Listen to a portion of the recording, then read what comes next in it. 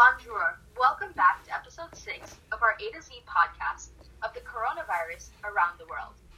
Today's letter is F, and we have chosen to explore France. As of today in France, there are 89,953 confirmed cases, 14,008 recovered cases, and 7,560 deaths. Its population is 66.99 million people. It is a popular vacation spot, and it is located near Italy. France has a diversified economy and is led by tourism, manufacturing, and pharmaceuticals. France is one of the major economic powers of the world, ranking along with such countries as the United States, Japan, and Germany. Around 90 million tourists visit France each year, which is more than 10% of the worldwide total tourist market in terms of incoming visitors, making it the most visited country in the world. This number well exceeds France's population of around 60 million.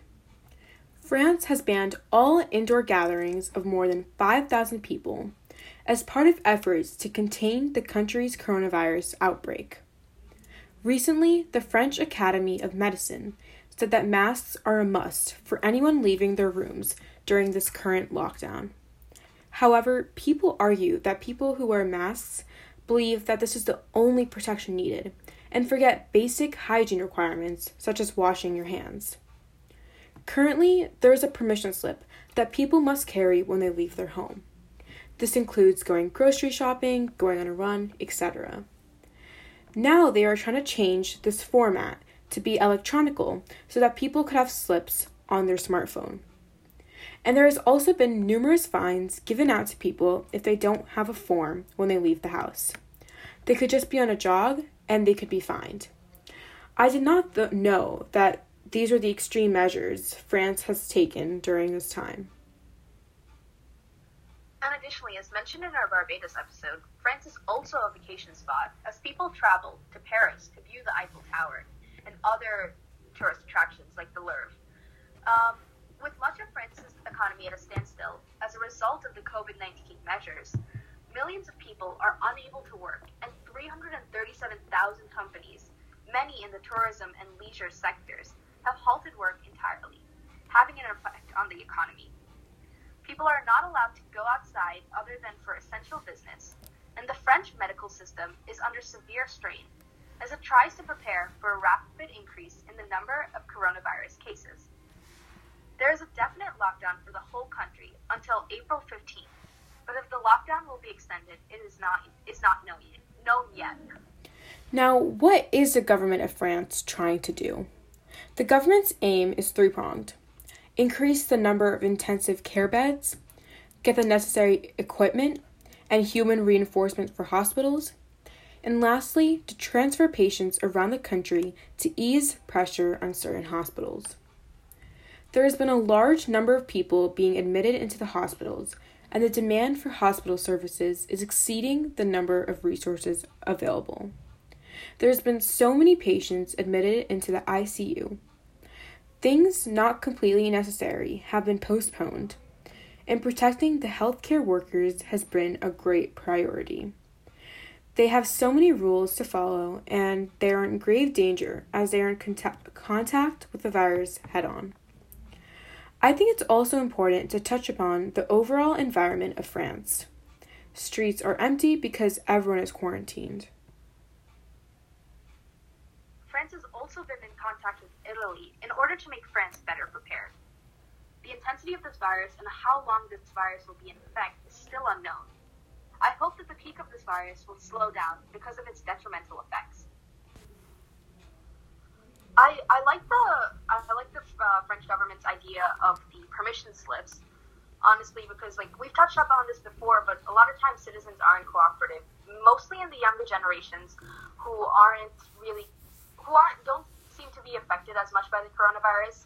They feel that they have some sort of immunity towards the virus, and as such are more looking towards having a good time, seeing as schools are called off and all their other obligations have been pushed back. But I think the fines that are given to people without these permission slips ensures that everyone is following the guidelines, and helps the government just really tackle this problem much better. Although the system does seem that it could work well, I'm not sure how easy this is to enforce, because how are they going to be able to make sure that every person has a permission slip if they want to leave the house? And if it's an emergency, how are they going to be getting this slip very easily? So I think that's what makes this system flawed.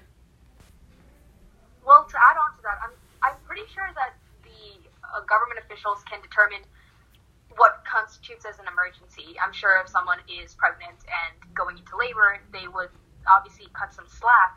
However, I'm sure the problem here isn't that there's mass amounts of people who aren't following the rules. It's that there's like 5 or 10 people who aren't following the rules, and they're spreading the virus, which is infecting hundreds of thousands of people. And just by enforcing this, it doesn't even have to be a lot of enforcement, right?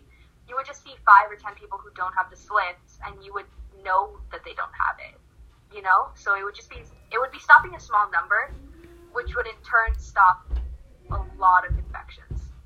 And to enforce the idea that you were saying, the coronavirus is known to be so deadly in terms of how easy it can spread, and it has like an exponential growth, because if one person infects 2 people, then now there's 2 people infecting even more, and that's what's causing this virus to become so large, and why the spread of it is so fast, because all it starts is with one person, and as more people contract it, it's so much easier for it to spread. So with these measures taken to make sure that people are quarantined, it's making sure that people are at home, and you're stopping the spread so that healthcare workers can help the people who are infected to help slow this down until there is a cure or some way for this pandemic to sort of have an end.